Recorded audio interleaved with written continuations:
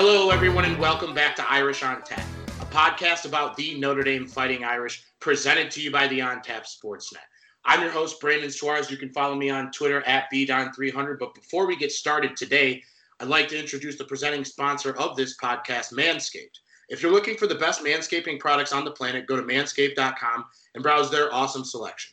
The Lawnmower 3.0 brings you 7,000 RPMs of skin-safe technology so you don't cut, scrape, or nick those sensitive areas. Want to keep your boys fresh all day? No problem. Go and pick up the ball toner and the ball deodorant so you're fresh all day long. Go to manscaped.com and use promo code ONTAP to get 20% off and free shipping on all your manscaping needs. All right, everyone, it's our bye week. We promised you guys all a special guest this week. Let me check in with my co-hosts Brian and Ethan, and then we'll get right into the interview for this afternoon. Brian, how are you today, brother? I'm doing good. It's a bye week. Not much is going on. A little bit of recruiting news, but we're 8-0, and we just got our work cut out for us, and it's good to be an Irish fan. Ethan, how about you, man? Same here. I'm excited for our guest today. I don't want to delay it anymore. So, Brandon, let's get to it. Hey, yeah, this guy has the one-stop shop for anything Notre Dame news. I would call him the number one insider, usually the most liked, most retweeted guy for anything Notre Dame going on in the Twitter sphere, but one of the hardest working people in the media. Welcome to the show from The Athletic, Pete Sampson. Pete, how are you today? I'm great. Thanks for having me on, guys. I appreciate it. Absolutely. We appreciate you taking the time. So real quick, before we get into it, how have you been? I know you got your bye week. This is still a busy time because of the recruiting, but how is everything going for you? It's good. The recruiting keeps you busy, and then it's also sort of figuring out, for me, I think I've spent more time this week figuring out, all right, what do I want to write during the week of Notre Dame Clemson Part 2? Started working ahead on that kind of stuff because, some of the stories I like to tell, you're trying to like chase down sources and contacts, and usually they end up taking a few weeks to put together instead of a few days. So I'm trying to figure out, all right, what kind of treatment can I give the rematch to get close to the original? Because the original was awesome, and I was able to do some good stuff that week. So I want to be able to deliver again, because I know it's a game that every Notre Dame fan and most of college football is going to be tuned into. Yeah, it's one of the biggest wins of all of our lives. I think we all came out and said that. As someone who's covered games of that magnitude, aside from Notre Dame winning, aside from the win-loss, what separated covering that game from, say, like the 2018 college football playoff or like the Miami or Michigan loss? I think that what separated it was, I don't know, with the Clemson game in the playoff, I didn't feel like there was sort of this pent-up demand for, maybe it was because Clemson wasn't number one at the time, but I just felt like that game a couple weeks back, it just felt like almost like if Notre Dame wasn't going to win now, if they weren't going to get Clemson with a backup quarterback who was awesome, but at home, I think that was the difference was like Notre Dame never gets that game at home. It feels like, going back to the Bush push, and I covered that one too. This was right there. It was kind of a drag that you didn't have a full house there to sort of experience it, because then I think it would have been just like this overwhelmingly awesome environment. But I think that the differentiator from Miami was on the road, Michigan was on the road, college football playoff or Alabama game, those were neutral site games. So I think having the home atmosphere, even only at 11,000 fans, that was what made it unique and made it kind of special. Yeah, Pete, I couldn't agree more. And what you said about them finally being able to pull one of those wins off was something that, at the end of the day, kind of surprised me, because like you said, those two games against Georgia, that heartbreaker against Clemson, and a couple losses on the road against Miami and Michigan, and obviously Clemson in the college football playoff, where they kind of got beaten pretty badly. So Let's get into our first question. Were you at all surprised by their victory? Because I remember in the third quarter when I believe Notre Dame I don't know if they even scored a point, but it just looked like Clemson was starting to outlast Notre Dame with their depth, especially the skill positions and whatnot. So surprised by them actually pulling off the W. I picked them to win the game beforehand, but when Etienne scored with, I think, 3 minutes and 30 seconds to go, I kind of thought that was that. I thought that might be it. And then when they turned the ball over, I think might have been a 5-play drive where there was the PI that got picked up, and then Skoranek sort of had a drop on 4th down. At that point, I've been covering Notre Dame for 20 years. I've seen that game before, where Notre Dame can't make the play at the end. And I think that's why when they get the ball back, and even you're sort of like, all right, well, maybe. But then the 53-yarder to Avery Davis, you're just like, holy crap, like they made the damn play. Like Notre Dame never makes that play. Not in my time covering them, not in your guys' lifetime watching them. So it was sort of the first HD Notre Dame moment, because you really have to go back to Florida State to find one in '93. So it was, as the game was unfolding, I thought that they were not going to pull it out at the very end when they went down and then turned the ball over. And then when they scored at the end, it was just like, it was almost like my brain couldn't process what I was watching because I'd never seen that before. And you think after covering them for 20 years, you've sort of seen everything, but like I hadn't seen them make that play in that spot. So that's why it was kind of a cool moment. Yeah, you hit the nail on the head right there with, I even tweeted it. It was like 5 minutes left. I was like, I've seen this movie before. I know how it's going to end. And it actually ended up ending differently than we're all accustomed to. Notre Dame ended up pulling it off. It was good for every Irish fan involved. But that just leads to the narrative that they only won with Trevor Lawrence being out. And I remember seeing a bunch of people tweeting that it would have resulted in a 2 or 3 touchdown win for Clemson. And that leads into our next question. We know DJ threw for 439 yards. So we all know that Trevor Lawrence is the better quarterback. But at the end of the day, it's impossible to really throw for like 600 yards in the air. So, how much of an effect do you really think Trevor Lawrence's absence have? I think he's much more mobile, and he might have freed up ETN on the ground. I think those are valid points. But in terms of amount of points, I don't think he would have affected the outcome of that game that much. What are your thoughts on that? It's hard to say because the game goes to overtime. So we're talking about like if Lawrence would have made one play that Uiagalelei did not, would that have been enough for Clemson to win? Maybe. I guess it just sort of depends on the play, right? But Uiagalelei, that's the best quarterback Notre Dame has played all year. And I think he's probably the 3rd best quarterback in college football in terms of like raw ability behind Trevor Lawrence and Justin Fields at Ohio State. So, would Notre Dame have won if Lawrence had played? I don't know. We'll find out in about 3 weeks, right? So I think that he probably would have made a difference. Does that mean Notre Dame would have counterpunched differently? Would have Clark Lee had something different in his bag for a Lawrence than Uiagalelei? Yeah, probably. So, who's to say that Notre Dame wouldn't have played it differently too? But I do think, to me, the Clemson personnel losses on defense, whether it be Tyler Davis or James Skalski, I think it was Mike Jones as their outside linebacker.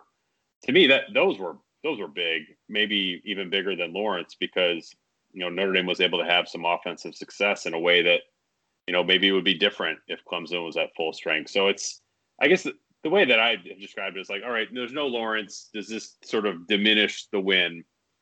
I would say, yeah, it does. It takes it from like a Catholics versus Convicts 93 Florida State quality win to just the best win of Brian Kelly's 11 years.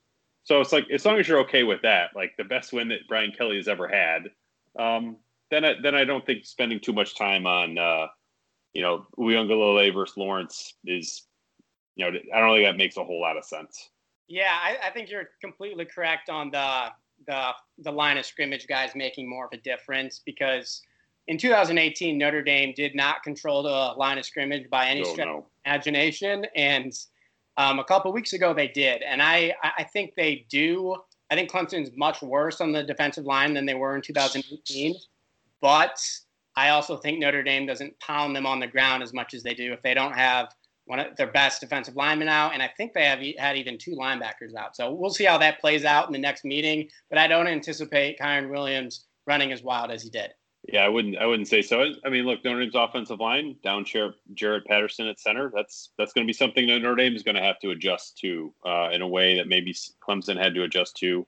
But, was Ben Skoranek and Javon McKinley, were they as confident when the Clemson game started as they are right now? Probably not. Michael Mayer is getting better every week. Chris Tyree at the Clemson took good steps last week against Boston College. So, it's kind of there's no reason to think that Notre Dame is not going to be better now than they will be on December 19th, in the same way that Clemson will be better on December 19th. So hopefully we see a game that's played at an even higher level than the one that we saw on November 7th. You talk about that being the biggest win for Brian Kelly.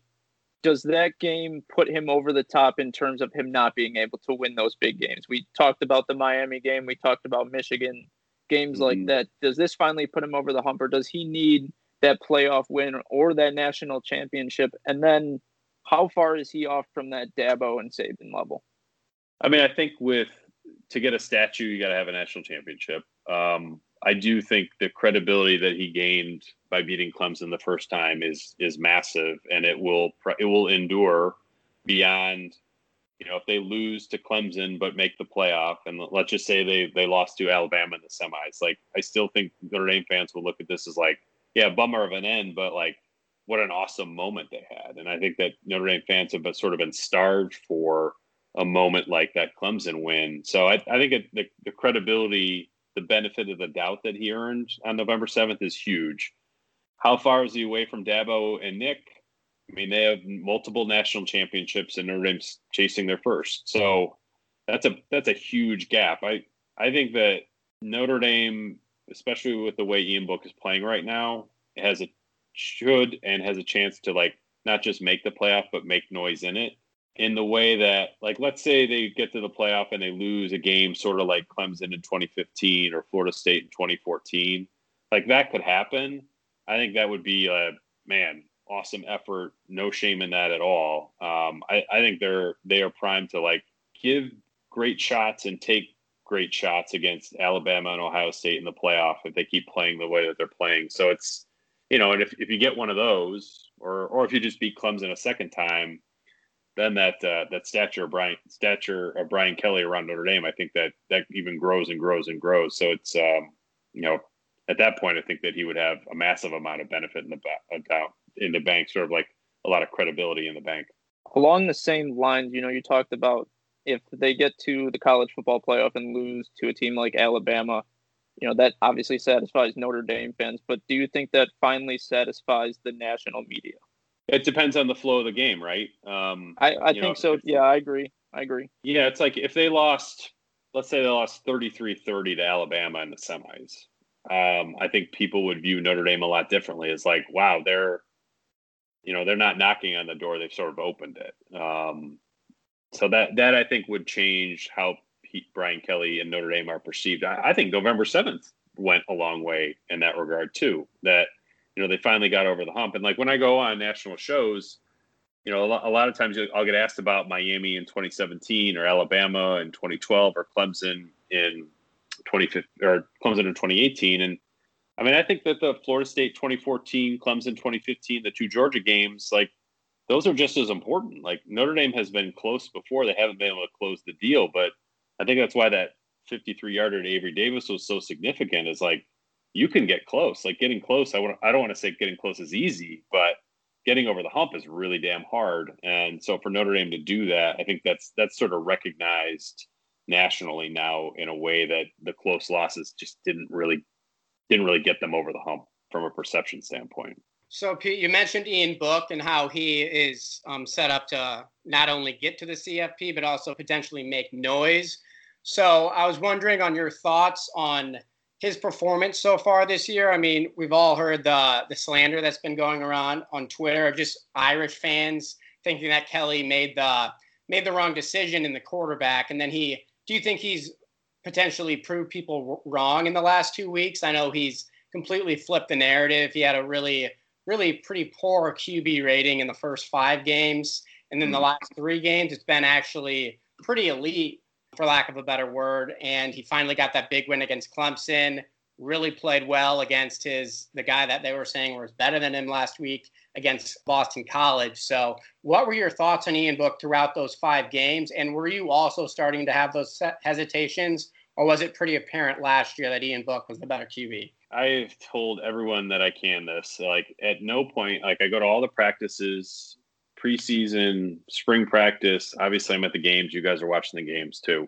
I watch the warm-ups. Like, I have, at no point did I ever watch Ian Book and Phil Dracovic on the same roster and think, I don't know, Dracovic, like, I think they got to give him a look. I think he's closing the gap. Like, I never felt that watching him throw on the same team as Book. So that's one thing. Like, was Book playing very well the first 5 games? Not really. I thought he was just okay, probably at best. But the last 2 games, I think he's been lights out. And I think you could, if you want to throw Georgia Tech in there and Pittsburgh in there too, I think he was good there too, but certainly not at the level that he was against Clemson and Boston College. And, the reasons for that, I think that a lot of times like people in the media, we sort of forget that players can improve during the season. And I think Javon McKinley, Ben Skoranek, Michael Mayer, I think his targets are getting better as the season goes on. That's making Book more comfortable, and he looks like a guy that has total command of the offense. I think that there's a second touchdown to Skoranek at Boston College where Book's looking right, Skoranek's to the left. He gets flushed out. Instead of dropping his eyes and scrambling, he just sort of throws off his back foot, no problem, to Skoranek. I mean, to me, it looks like it's like, I don't know if you guys seen The Matrix, but everything is so slow for him now. And you talk about the game slowing down. The game seems like it's barely moving to Book all of a sudden, where he's just in complete, he doesn't see the offensive line. He doesn't see the defensive line. He just it's like 7-on-7 all of a sudden. So I mean, he's playing great. Ultimately, how are quarterbacks judged? Do you have a big win or not? I don't think if Ian Book threw for 34 touchdowns again, like last year, but he lost to Clemson, I don't think Notre Dame fans would think hey, great season. I mean, he's sitting there at what is it? How many touchdowns does he have? Is it 11? It's not a huge number, whatever it is. I believe last time we checked, it was at 8, but it could be. I think it was at 8 on Sunday. Yeah, so I think he threw 3. Yeah, he threw 3 against Boston College, so he's sitting there at 11 touchdowns. He's on track for statistically kind of a regression. That's the buzzword, right? But does anyone care? Because he beat Clemson. Ultimately that's how. Yeah, he's got 11 touchdowns and 1 pick. The win is what matters, not the stats. If Notre Dame makes the playoff and he's got 20 touchdowns and 2 interceptions, that's not a hugely explosive season, but man, it would be the all-time winningest quarterback in Notre Dame history, and he'd have probably two huge wins to show for it. Yeah, and you mentioned Book being able to improve in the middle of the year. I think a big thing that nobody really seems to mention is he lost Cole Kmet, he lost Fink, and then he also obviously lost Chase Claypool. So he had an entire set of new pass catchers, not only at wideout, but also at tight end. And Michael Mayer's a freshman, and then, like you said, Javon McKinley, Ben Skoranek was a graduate student transfer. They haven't really played that much. So that was a good point with what you said about how they're not only is Book getting better, getting some rhythm, but also those pass catchers are starting to actually know what it takes to play some Notre Dame football. And then I also wanted to mention, I think you've tweeted about it a lot, is how underrated of a runner Ian Book is. I know we've been on that bandwagon as well. He's, one of the most elusive quarterbacks in college football in that pocket. I brought up this comparison a lot about him and Russell Wilson. Obviously, he's not up to that talent level, but he's similar in the fact that he never really gets sacked. He turns 7-yard sacks into 3-yard gains, which on the surface doesn't really look like much, but when you're watching the game, that's big and can save a first down. So if you want to go into a little bit about how much of an efficient runner he is and what you've seen in that regard. Yeah, it's I track rush efficiency, and it's basically if it's 1st and 10, did you get 40% or 4 yards to move the sticks? If it's 2nd down, did you get 60%? 3rd and 4th down, obviously 100%. And he is by far Notre Dame's most efficient runner, where he is either keeping them ahead of the chains or he's converting first downs on 3rd and 4th down. So and I think it's also his running ability. You watch the way defenses play him; they will often have to spy him. They spy him, but Clemson tried to do it, and the linebacker wasn't athletic enough to actually do it. So it's you're removing a guy from your defense, essentially. You're playing 11 on 10 at that point. So that's, he's more, I think the way that Clemson had a defensive lineman was he's faster than you want him to be, I think was the quote there, which I thought was the perfect way to put it. We're just you feel like you're grasping out to tackle him, and then he just squirts away from you. And I think it's been a big part of his game. I don't know if that is why he's throwing the ball better now that he's, having this rushing success or not. But it is a huge weapon, and I think it's really sort of underrated as people sort of view Notre Dame's offense from the outside. And one thing you mentioned about Ian Book's success, one guy that needs to be named in that is offensive coordinator Tommy Rees.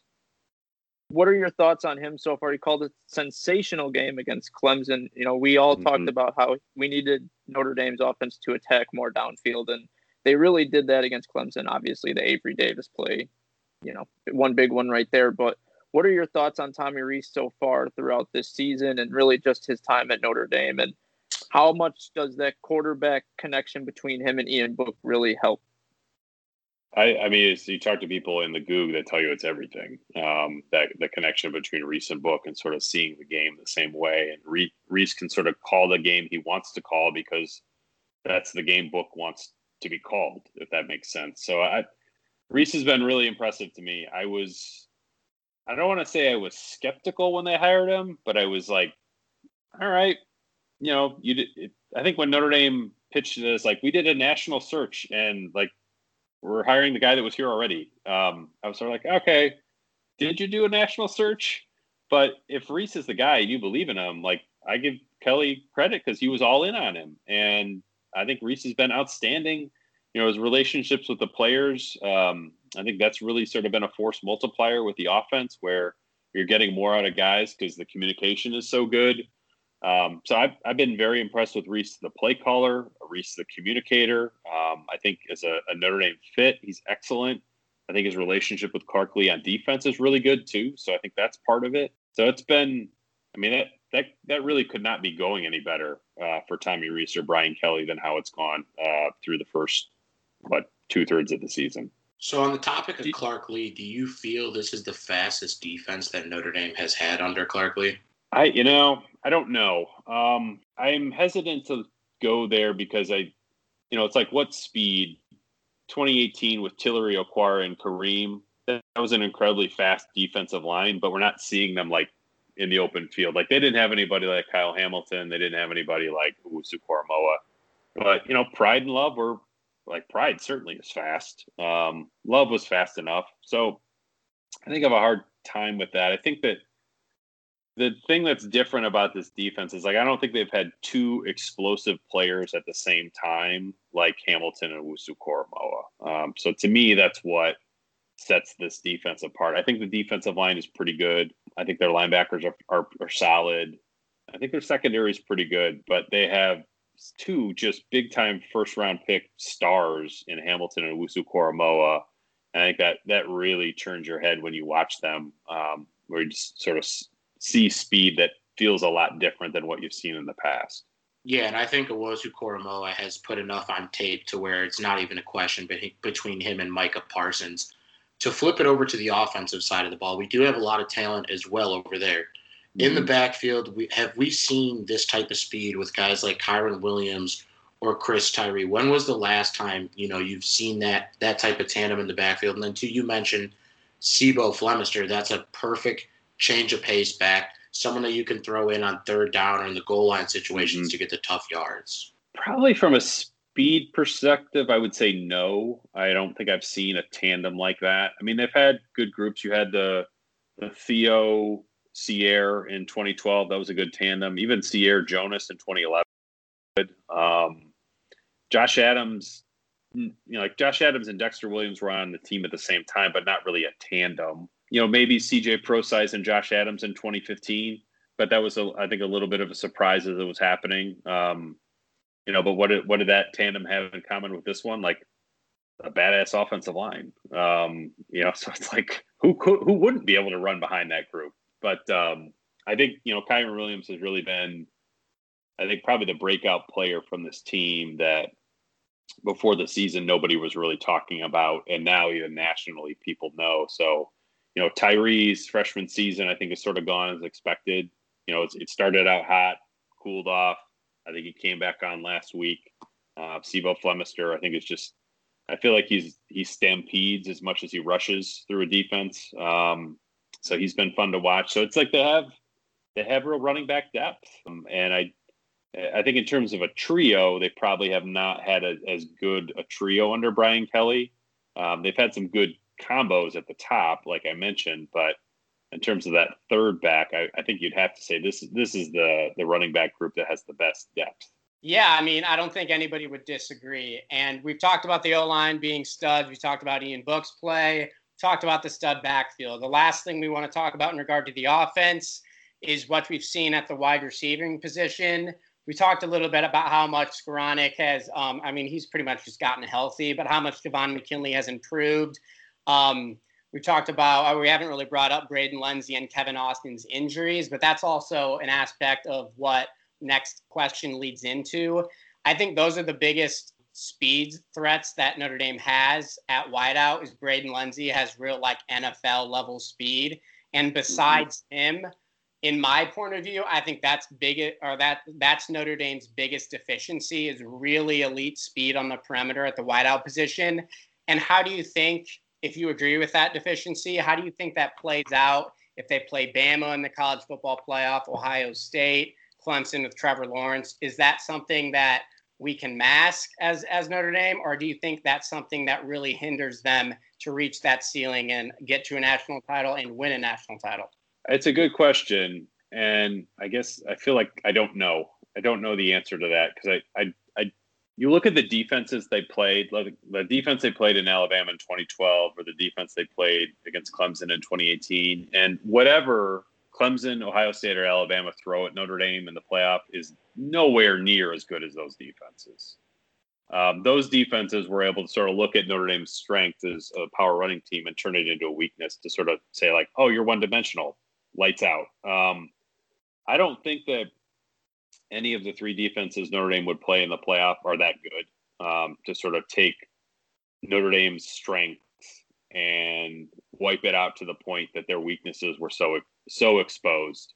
I agree with you that the outside skill position talent is just okay. I wouldn't go any farther than that. It's been, and when the season started, I wouldn't even said it was okay. I'd say it was kind of like sub-pedestrian. But with McKinley and Skoranek coming on, I think Book has some faith that they're going to be where they need to be, and they can go up and make plays, Skoranek in particular. So I guess if Notre Dame was going to run into Clemson again, the 2018 Clemson again, I think Notre Dame's offense would have a really hard time moving the ball because you're going against 3 first-round picks on the defensive line, a first-round pick at linebacker, both corners are first-round picks, both safeties get drafted. I just don't think that the defenses this year in college football are quite as loaded as that one was. Yeah, I think you're absolutely correct. And I think it won't be as much of a weakness, just like you mentioned, because there isn't that defense like the 2018 Clemson defense. That was one of the best front sevens I've seen in college football in the last decade. I'm not that old, but as far as I've been watching college football, that's the best front seven I've ever seen. Notre Dame had a very good O-line, and they didn't win the point of attack. They lost the point of attack emphatically. And then, going off what you said is I agree that they don't have much speed, but I think you brought this up as well, that they have a lot of really big body, athletic, physical pass catchers. Ben Skoranek's pretty big. Michael Mayer is massive. Tommy Tremble is big at tight end. You got Javon McKinley is a good 6'3", 220. So I think while they don't have guys that can burn you deep like Braden Lenzy, I think they have a lot of possession receivers that are coming down with the football and a lot of one-on-one opportunities that's really going to play well going into the future. And I think that's something that Ian Book needs to keep in mind when he has single coverage. I don't think he's going to have a lot of guys that are getting open with their feet, but I think he's got to be able to trust them to win battles one-on-one with their physicality. Yeah, I totally agree with that. I think that's their strength is going to have to be strong enough that it can overcome a team sort of sitting in the box. And it's like, think about the 2017 team with Brandon Wimbush and the McGlinchey, Nelson, Josh Adams group. Like that, the passing game was not good enough on that team to stop a team from being like, all right, 8.5 guys in the box. Let's see what you do. Notre Dame couldn't counter that. And I feel like Notre Dame has some counter punches on offense now, whether it be Book running or Skoranek and McKinley or Mayer on the 1 millionth crossing route that he runs on third down where he hurdles a guy and stiff arms another. Like, I think Notre Dame has enough counter punch or counter measures now that offensively they can sort of hold their own, even if a team tries to load up the box. Agreed. So we've talked about the offense and how potent it is. This is one of the most dynamic offenses I've ever seen under Brian Kelly. We talked about, debated whether Notre Dame, and this is Notre Dame's fastest defense. So now, do you think that this is already the best team in the Brian Kelly era? Do you think it's a no? I think it's too close to, or too early to tell. I'm going to say too early to tell. I think that if they beat Clemson the second time, I would say it is. It's difficult because when I get this best team question, because I always sort of look at the players, not the coaches. And I think that if you looked at the 2015 team, I felt like that team was better than this team in terms of just like the raw material that I had. But it didn't max it out in any stretch of the imagination like this team is. So ultimately, I think, if this team makes the playoff, if they get, let's just say this team makes the playoff and they get one more big time win, whether that's Clemson and Charlotte, or they lose to Clemson and Charlotte, but then they beat Alabama or beat Ohio State and play for the title, then I would say this is the best team clearly. Right now, I think it's in the discussion, but I think with one more marquee win, it would be number one without much debate. Yeah, I mean, that's a good point. They've only really played one team that's even really in the same universe of their talent level. Right. I think DeShone Kizer, if he comes back in 2017, I think that would have been probably their best team under Brian Kelly, but obviously that didn't happen, went to the NFL. Mm-hmm. And, I mean, that just didn't – I agree with 2015. They had a lot of injuries that year, so it didn't really come into fruition. But I definitely agree that 2015 or this year are the two best teams of the Brian Kelly era. And I think Kizer worked out for the Bears, too, this week. I told you that before the show, B. They definitely need a QB, so maybe they can use him. One thing I wanted to ask, we've talked about Notre Dame's talent so far, so now I want to ask about the future teams on the schedule. Obviously, the biggest opponent right now is North Carolina coming up. Do you think Notre Dame is able to run the table the rest of the year? Do you envision North Carolina being a potential trap game, or is there any other game on the schedule going forward before that potential rematch against Clemson that Notre Dame has trouble with?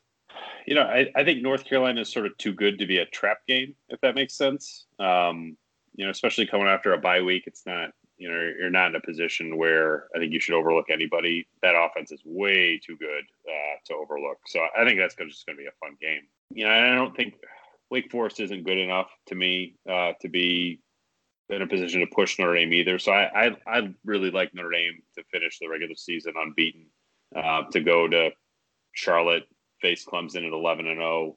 Clemson should be 10-1. And I just think this team is sort of too mature, and I think just too dialed in to have even like a Pittsburgh 2012 triple overtime scare type of game. I think this team is sort of above that. So, hey, I'm going to knock on wood on my desk here as I say that, but I do like the maturity of this team is very old. I feel like they will avoid sort of that pitfall game, that trap game that has either gotten good teams or, in Notre Dame's case, almost gotten good teams in the 2012 year. I think it's pretty wild, too, especially with just how crazy this college football season has been, to sit back as a Notre Dame fan right now to get over that Clemson win and look ahead to the future and look ahead to now a conference championship game and kind of just watch the rest of the college football season unfold. Like, obviously, we have a huge matchup this weekend with Indiana and Ohio State. Like, who would have thought that would be a huge matchup for a college football playoff potential? So, personally, and where are you at in terms of just feeling comfortable where Notre Dame's at in terms of where they should be for the college football playoff, and watching obviously the Big Ten and the SEC compete for getting a spot in there as well?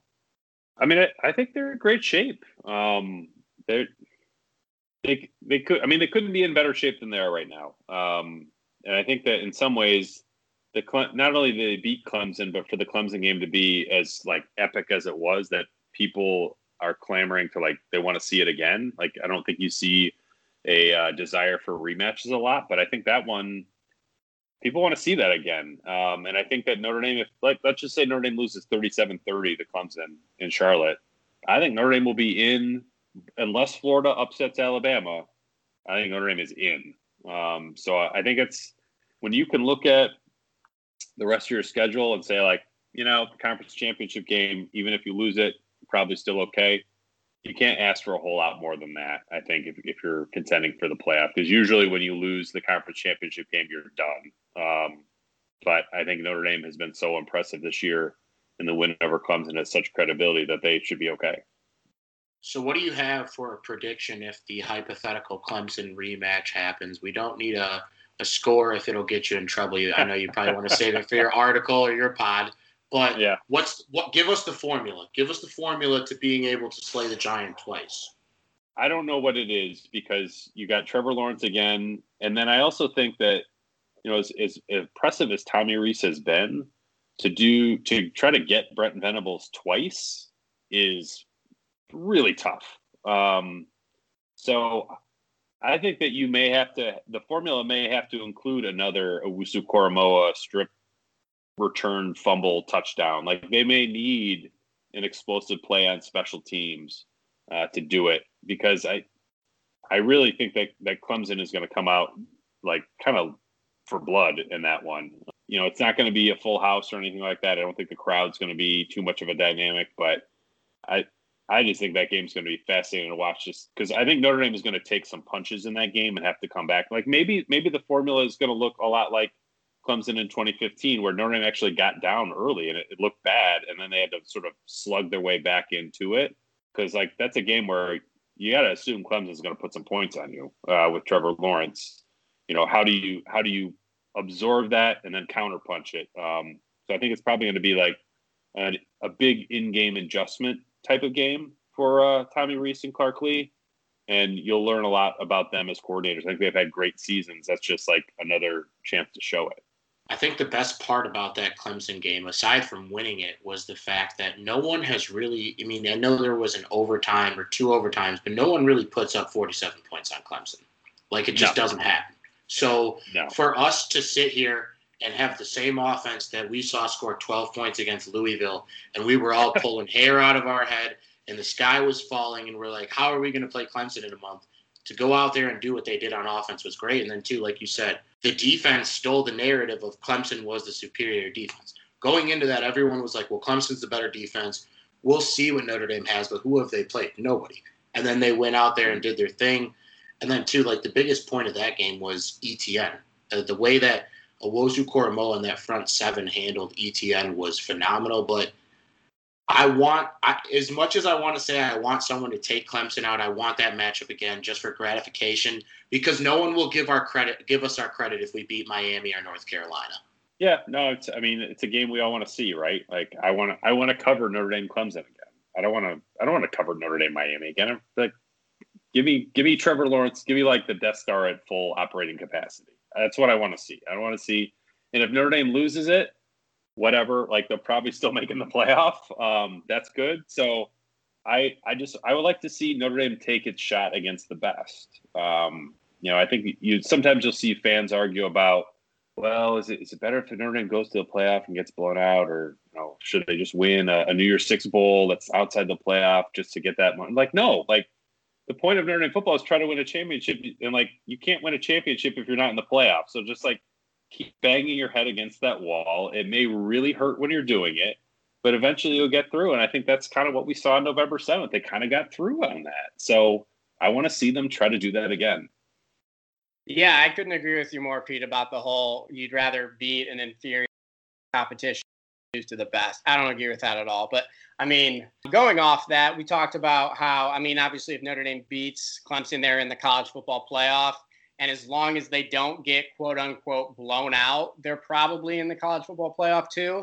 But it's a blurry line, because it's not like if they lose by less than 10, they're in. Like, what do you think the game flow has to be in a loss for them to be seriously taken as getting to the CFP, even if they lose? Is it like losing in the final seconds? Is it like putting up a good fight? Obviously, there's an external factor. Mm-hmm. Go ahead. I think that Notre Dame has to have the ball in the fourth quarter with a chance to tie it. How about that? Like, I think that would be close enough for them to get it. Beyond that, I don't know. And by the fourth quarter, I mean like not 15 minutes to go. I mean like final 5 minutes, where the game is in doubt throughout. And at the end of the game, you're like, yeah, I'd watch Notre Dame Clemson Part 3. Like, great, let's do it. you would have to want to see more of it. It's like the first Alabama LSU game from 2011. Like nobody wanted to see that again. So give me a high value entertainment game that's a 3-point game at the end, no matter who wins. Like that, I think we'll get that. Notre Dame will skate through to the playoff on that. Yeah, I agree. I think it has to be a scenario at the end of the game in which people are like, I think Notre Dame could compete with them and probably win in a third game. If it's like, well, the only reason they won game one is because Trevor Lawrence in the front seven was out. If that's the narrative, they're not going to get into the college football playoff. You got to avoid that. You got to avoid the fact that like somehow the first result is diminished, where Lawrence is so good or you didn't play very well. Could be both, but you got to avoid that. If people are talking about Notre Dame as like, well, that was a great win, but Lawrence just threw for 712 yards on you. That's not going to cut it. But I think that even whether it's 43-40 or 23-20, I think if you have a tight game, I think people are going to want to see more of it. So right now, who do you have as your top 5 teams in the country in order? I would have Alabama 1 because I sort of the altar of Nick Saban until proven otherwise. Yeah. And then I would have Notre Dame 2, Ohio State 3, and I think Clemson is a solid 4. I think there's a pretty big gap between Clemson and then I think you'd probably put Florida there right now. But I think there's a sizable gap between those 4 teams and whoever's at number 5. So let's say, hypothetically speaking, we do get into the playoff. We get a Bama or an Ohio State type matchup. Are we there yet? Have we entered tier 1? Are we finally here? I know we haven't seen it in our lifetime. Mm-hmm. You haven't seen it while you've covered the team. But have we finally made it to the point where we don't have to be scared on game day? We're going to go in there. We're going to take care of business and get it done. I think that if they won that semi, then they would enter the next tier. And I think like the tiers are, to me at least, it's Alabama, Ohio State, Clemson are tier 1. And then you've got sort of Georgia, Oklahoma. LSU is bad this year, but they won a title, so I got to give them a little bit of a doubt. And I think like Notre Dame is like right after that. And I think if Notre Dame beat Alabama or beat Ohio State, then I think you would talk about Notre Dame in the same way you talked about Georgia, where they're like knocking on the door not to make the playoff, but to win it. And suddenly the expectations around Notre Dame, I think we all sort of view Notre Dame as like, if they make the playoff, it's a good year. Like, that's not how things are viewed at Georgia. You got to make the playoff and win in the playoff. And I think Notre Dame, that would be the jump that they would make. It would be an expectations jump to suddenly you're looking at Notre Dame's season and not just hoping that they make the playoff, but expecting them to make it and almost expecting them to win when they're in it. So I think if Notre Dame got a win in the playoff, that's what it would do for the reputation of the program, which I think would be massive. So yeah, and I'll have you know we were all born after '88, so we have not seen the glory yet. We've seen it on the highlight tapes and stuff, but nothing in person. Standard definition. Yes. So we obviously were able to pick your brain about Notre Dame football. So I want to get a little more personal with you. You've been covering the team for quite some time, like you mentioned. You walk away from everything tomorrow from covering this team. What are your top 3 moments? Top 3 moments covering Notre Dame. I would say the Bush push game would be number 1 because it was a full house. The way that it ended, you thought Notre Dame had won. Then then fans are or players on the field, they come off, and it's like it's a game that we still refer to by like a name and a verb. You don't cover a lot of games that you like Bush push. Like, what are you talking about? Everyone knows what that is. Then I would say probably the Clemson win would be number 2. That was just sort of a unique. We've never seen it. We're talking about this on the show already. Like in my lifetime covering them since 2000, I've never seen that game before. So that was incredible. And then 3. I would say I'm torn on number 3 between Oklahoma in 2012, like that whole game, and the pregame of the Alabama game, because you felt like you were going to like a heavyweight boxing match. It was so loud in there before the game. There were like stars all over the place on the field. it was just an incredible environment. The game itself was not great, but the pregame was really cool.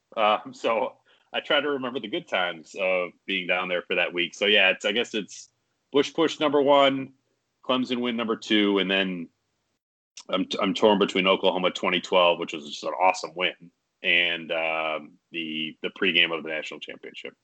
So I got to ask you, were you a Notre Dame fan prior to becoming, a reporter for them? And take us through how you ended up covering the Irish. Ethan and I are both, well, I'm a grad student now, but Ethan's finishing his undergrad, probably a similar, journey that you've taken. Take us through that journey and how you got to where you're at today, where you're, one of the number one sources for Notre Dame news. So the first question, I was not a Notre Dame fan growing up at all. I liked college football. I grew up in Michigan. My mom went to Michigan State. My dad went to Michigan. So it was a lot of Big Ten stuff. And I remember watching the Notre Dame games when they would play Michigan or Michigan State when I was a kid. When I was in college, I went to a couple of the Notre Dame at Michigan State games and sat in the student section in East Lansing. Those were the Bob Davie era. They always ended in those really bizarre ways. But if you're in the Michigan State student section, it was awesome. So that was, I just loved college football. And then in terms of getting into Notre Dame, I was working for a newspaper in Chicago in 2000, or outside Chicago in 2000 after I graduated from college. I was dating a girl who was at law school at Notre Dame, and there was a job opening at Blue and Gold Illustrated. I didn't know anything about it. I didn't even know the publication existed. So I applied to that really just so I could be closer to her. Got the job. We got married. Been married about 18 years now. And then one thing will do another. I was at Blue and Gold Illustrated for 3 years, started Irish Illustrated, and then jumped over to The Athletic about 2.5 years ago. So I'm the luckiest guy to have this job because not only how I got it, but I feel like I've sort of found a good niche here where I think people appreciate my coverage. I appreciate getting to know Notre Dame fans, coming on podcasts like this. I really have enjoyed sort of the give and take with the Notre Dame fan base. I'd like to think that not being a fan is a positive for my coverage because I can shoot it a little bit more straight maybe than some others. Yes. But I have the best job. It's a beast once you get into November and you've been covering a season for 3 months, but it's an awesome job. I would never complain about it. This year is completely weird and bizarre, and I hope we never repeat it again from a pandemic standpoint. But covering an undefeated team is a hell of a lot of fun too. The straightest of shooters, and we'll make sure we edit that to where you meeting your wife at Notre Dame is the number one undisputed moment for when you went here.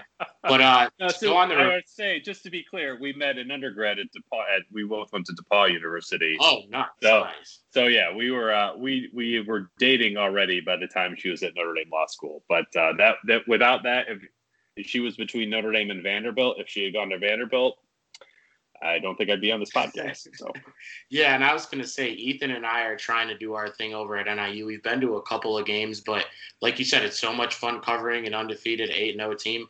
We're on the reverse end of that in the press conferences and at the games on an 0-3 team in our rebuild. So we can't wait to be there on your stage, I guess you would say, on your level. But yeah, it's awesome to see the way you are with your followers and your following. And then too, like you said, you're not a fan of the team, so you can shoot it a little bit straighter than everybody else. Because I know sometimes our bias shows, but we try to keep it off the air as much as possible. Yeah, I would say I didn't know you weren't a Notre Dame fan. So that makes me feel a lot better about what you've been saying, because now I can tell my friends that I'm not delusional, because they all tell me I'm delusional. But going on with another question, you say you've been covering Notre Dame for a good amount of years now. I'm sure you've heard this talk about them joining a conference a bunch. What do you think would have to happen for them to join a conference? And do you think if they were to win a national title this year, does that make it more likely for them to want to stay in the ACC and just duke it out with Clemson every year? Or does it make, like Notre Dame say, we joined the conference for one season, won every game, won a national title, and then just remained independent forever? So what do you think in that aspect? I don't think the end game of the season will impact Notre Dame's join or not join opinion at all. I think that for how cool the season has been from a win-loss standpoint around Notre Dame, I feel like there's a sense of loss that USC, Stanford, Navy, Lambeau Field, Ireland, LA, like there's something missing from this schedule for Notre Dame, despite all the wins, which is saying something that you would even think about the games you're not playing when you're winning all the ones that you are. So I don't think that will change Notre Dame's opinion on joining a conference. What would it take for them to join? I think they'd have to somehow be excluded from the playoff. That the playoff would have to decide, hey, we're going to, I don't even know how this would work, a 6-team playoff where it's the 5 Power 5 conference champions and the highest group of 5 champion, and that's it. Nobody else is included. That's not going to happen. Love that idea, especially with teams like BYU and Cincinnati looking like how they're looking this year.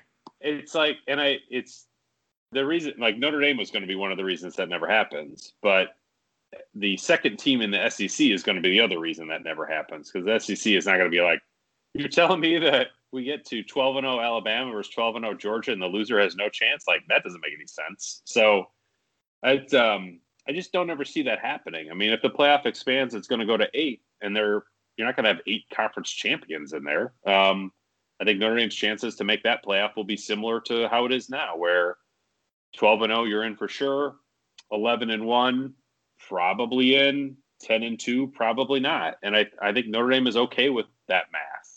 I think that they're okay with the cost of independence being maybe you don't get the benefit of the doubt if you're 11-1 because you didn't win a conference championship game. But the benefit of opening the season in Ireland, ending it in LA, playing at Lambeau Field, like the schedule is awesome.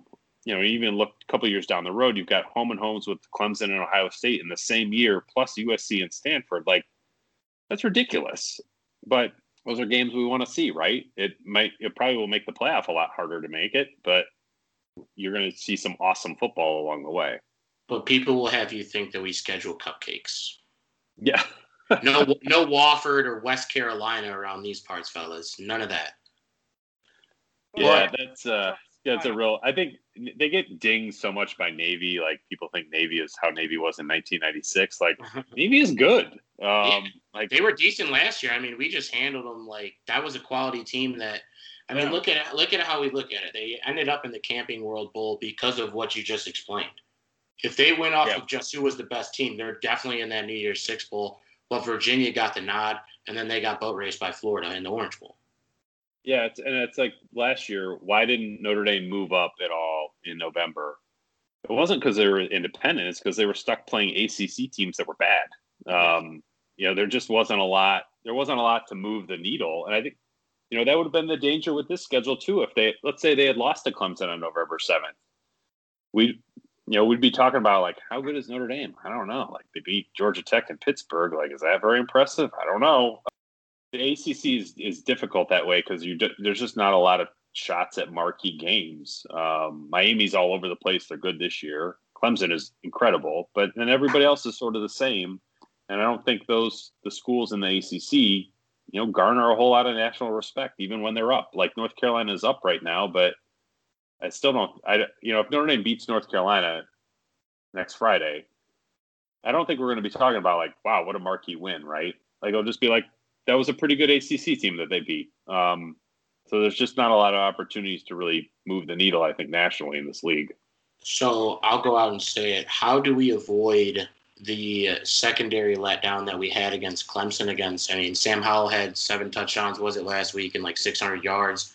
And then Sam Hartman on the other side of the field for Wake Forest, definitely a quality ACC quarterback. Mm-hmm. I've noticed that right now the only, I guess you would say, weakness in our defense is the secondary giving up chunk plays and big yards like that. How do we avoid that against North Carolina and Wake Forest? It's a good question because I think North Carolina will have some chunk plays. How do you avoid it? Can you blitz Sam Howell a little bit more? I think for Notre Dame to really comfortably get over the line, you're going to need Kyle Hamilton to sort of do some of those freaky things more often. Catch that pick six and return it for a touchdown. Like, they had that drop against Boston College. So I I don't know how Clark Lea's going to play it at North Carolina. I feel like Notre Dame is good enough offensively, especially running the ball, to control the pace of the game.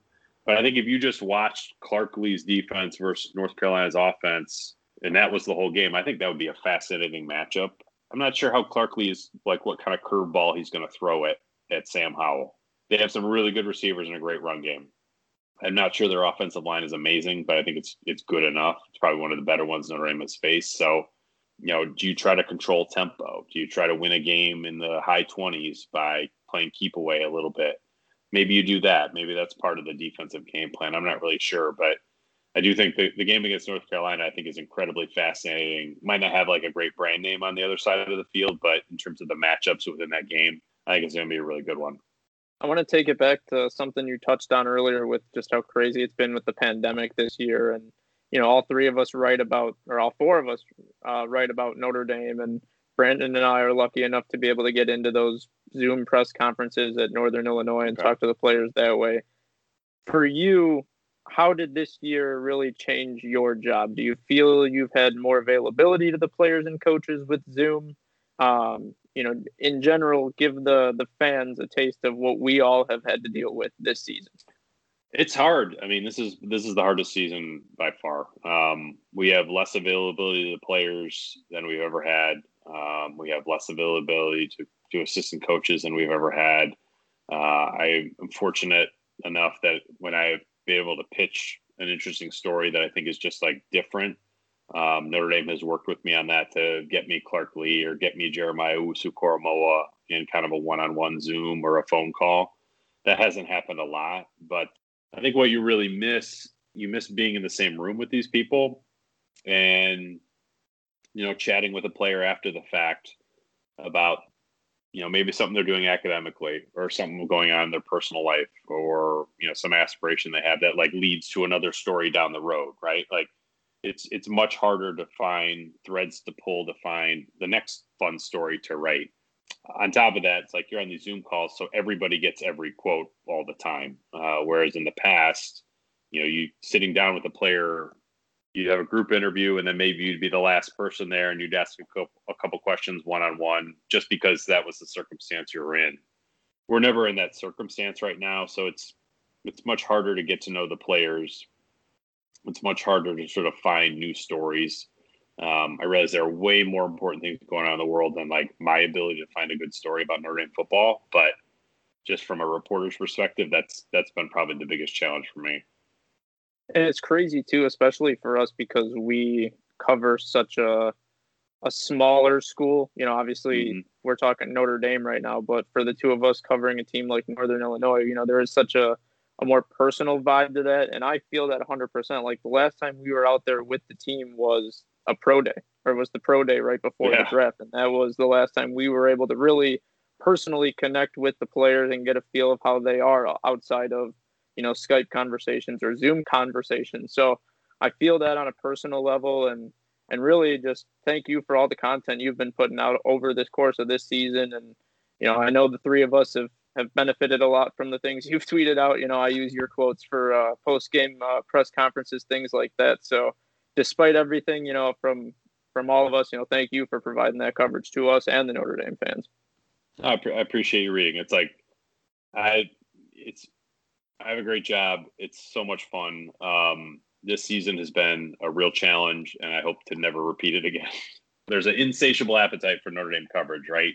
So you just got to find some unique angles to hit that, maybe we wouldn't go down that path. Like I wrote a story about Notre Dame, the rally patch in September. In a normal circumstance, a normal season, I probably wouldn't have done that because I would have some other things that I'd be working on. But you just got to find different stuff to do. And that's, it's part of the challenge. And that's the joy of college football, too. Anything can happen any given Saturday. And I agree with you. College football, I think it's more fun than the NFL, to be honest with you. Oh, absolutely. I agree. Yeah. 100 times out of 100, I would rather watch a college football game than an NFL game. Can we go ahead and coin the term like South Bend Shefty? Because you are like the first person that everyone checks when the news come out. Like call it a spade. Like I don't have like I won't say I have your tweet notification set up, but when I see you tweet, I know it's business. I know that's the source. That's who we need to find, and that's where it's at. I try to keep that in mind when I'm tweeting about my kids or Liverpool soccer or anything like that. Because I think there are people who are like, oh, what? I can't promise you that that's not going to stop. But I definitely want people to know that I'm aware that I'm probably frustrating some people when I tweet about non-Notre Dame things. College football season ends at some point, right? Yeah, I know. Right? 365 days a year. We wish it was that way. So in your opinion, who has improved their draft stock the most during this shortened season? That's a good question. I think probably from a financial standpoint, Owusu Koromoa, like he was probably like an end of the first round pick to mid first round pick, and that's a difference of like millions of dollars. So that's significant. You know, would have Ian Book been drafted after 5 games? Probably not. After 12 games? Probably so. So I think that's one that I think is a real jump. Beyond that, I'm not sure if anybody really like sort of strikes me as like, wow, this guy made a huge move. I think the offensive linemen are sort of as we thought they were going to be when the season started. You know, the outside skill guys are probably looking to get into camp. You know, defensively, did Ade Ogundeji or Dalen Hayes improve their draft stock? I think that sort of like Book, they've got a chance to really end on a high note and to make a jump next spring. But I'm not sure there's anybody that has really blown me away. Like I think the big surprises, like Kyron Williams isn't coming out because he can't. And then you look at the receivers; those have been big surprises. But I think they're surprises in the way like you didn't know if Notre Dame had anything, and now they have a couple good players. You mentioned Ian Book, and I agree with you because he's really improved his stock in the last 4 games. I agree that he ends up probably getting drafted at the very tail end. Do you think he has the ability to be I don't think he can be an NFL starter, probably a backup, but what are your thoughts on that? I think that, you know, a career as a backup, it's totally in bounds for him. You know, I have to be the right fit, right coach, right scheme, all that. I think that's true for probably all quarterbacks. So I think that he's shown enough to get into camp and have a shot to make it. You know, maybe he'll be a practice squad guy his first year. That's all right. You know, that those guys get paid too. You know, is he going to be an NFL starter? I wouldn't say that, but he's certainly going to hang around the league for quite a while if he finds the right fit. And then in your opinion, you know, you've covered the team for 20 years. I believe I was 6 years old. Brian, I believe, was either 5 or 6, and Ethan was 3. So who are the top 3 players that you've seen in your time at Notre Dame and you've had the privilege to cover? Good question. Quentin Nelson, I think, would be number 1. And then I would go, oh, man, after that, probably Brady Quinn. And after that, I'm torn between Golden Tate and Jalen Smith as my number 3. Can we get a free Golden Tate, too? Because the Giants aren't using him the right way either. It's absurd at this point. Yeah, those would be my guys. But Nelson was just so far and away like a freak for that position. He made playing offensive guard cool. So like you get a lot of bonus points for that. And like, yeah, he was a super interesting guy to cover too. Yeah, an absolute animal and someone that I hate every time I see the Bears have to go play against the Colts because I know it's going to be a war. Real quick, before we let you go for the day, where can we find you at on social media, and specifically, where can we find your work? So social media, I'm on Twitter at @PeteSampson_. And then everything that I do is on theathletic.com. We've got a Notre Dame page over there. So my stuff, Matt Fortuna, who I work with closely, we do a podcast called The Shamrock. He does some Notre Dame stuff. He's a national writer, but has covered Notre Dame in the past. And hey, when Notre Dame's good, a lot of people are writing about Notre Dame over there beyond me. So it's come check us out, The Athletic. It's a subscription service. There are promos pretty much from here to infinity. So if you want to check us out, I think the first year you can pretty much get it 40% off. So it comes out to be about $36 for a year. I love working there. I love reading it. I think it's a pretty unique place to work. And people are putting out some really interesting content there. So you can check me out at The Athletic and along with about 300 other writers. And then on the reverse end of that, do you have any questions for us? So what made you guys start this podcast? How long have you guys been going? So On Tap Sportsnet started about a year and a half ago in March. Okay. And it was specifically supposed to be like a Chicago-based thing. And I was initially pulled in to be a Cubs writer. And then I'm a big Notre Dame football and basketball fan as well. So I actually pushed to them, we should expand to Notre Dame. And I feel like they're initially hesitant towards it because I don't think any of them actually like Notre Dame as like a. They hate us all. They always give us trash in the group chat. Like none of them are Notre Dame. But like they like traffic on the site, right? So you like Notre Dame. 100%. Yep.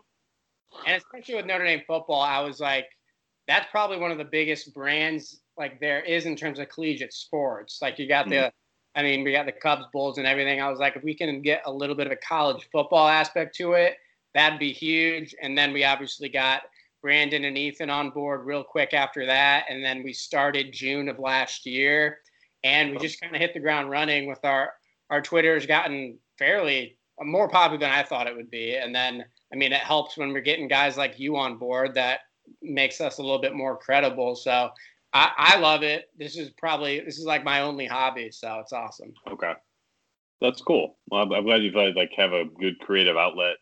So do you guys do a lot of NIU stuff, or how does that fit into the mix of what you guys are working on? So for Brian, like he said, he does Notre Dame and the Cubs, and then I started with the Bears, and then similar to Brian, I saw Rudy when I was in middle school, and I was that kid on my team, so I instantly gravitated towards Notre Dame, and then Ethan is actually my roommate, so. Big Notre Dame fan. He was born into it, so he had no choice. And then he found out what I was doing. And like I mentioned, he's a journalism major. I was a comms major. And now I'm in post-grad at NIU for sport management. But through On Tap, we were able to become credentialed journalists for NIU. So we're in a sense, teaching ourselves the ropes.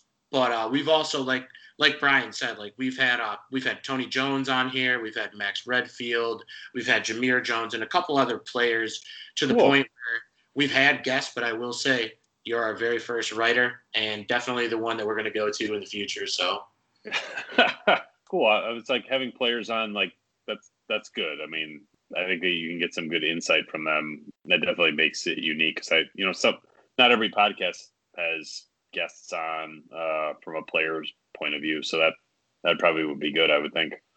Yeah, and it's probably sick of our voices at some time.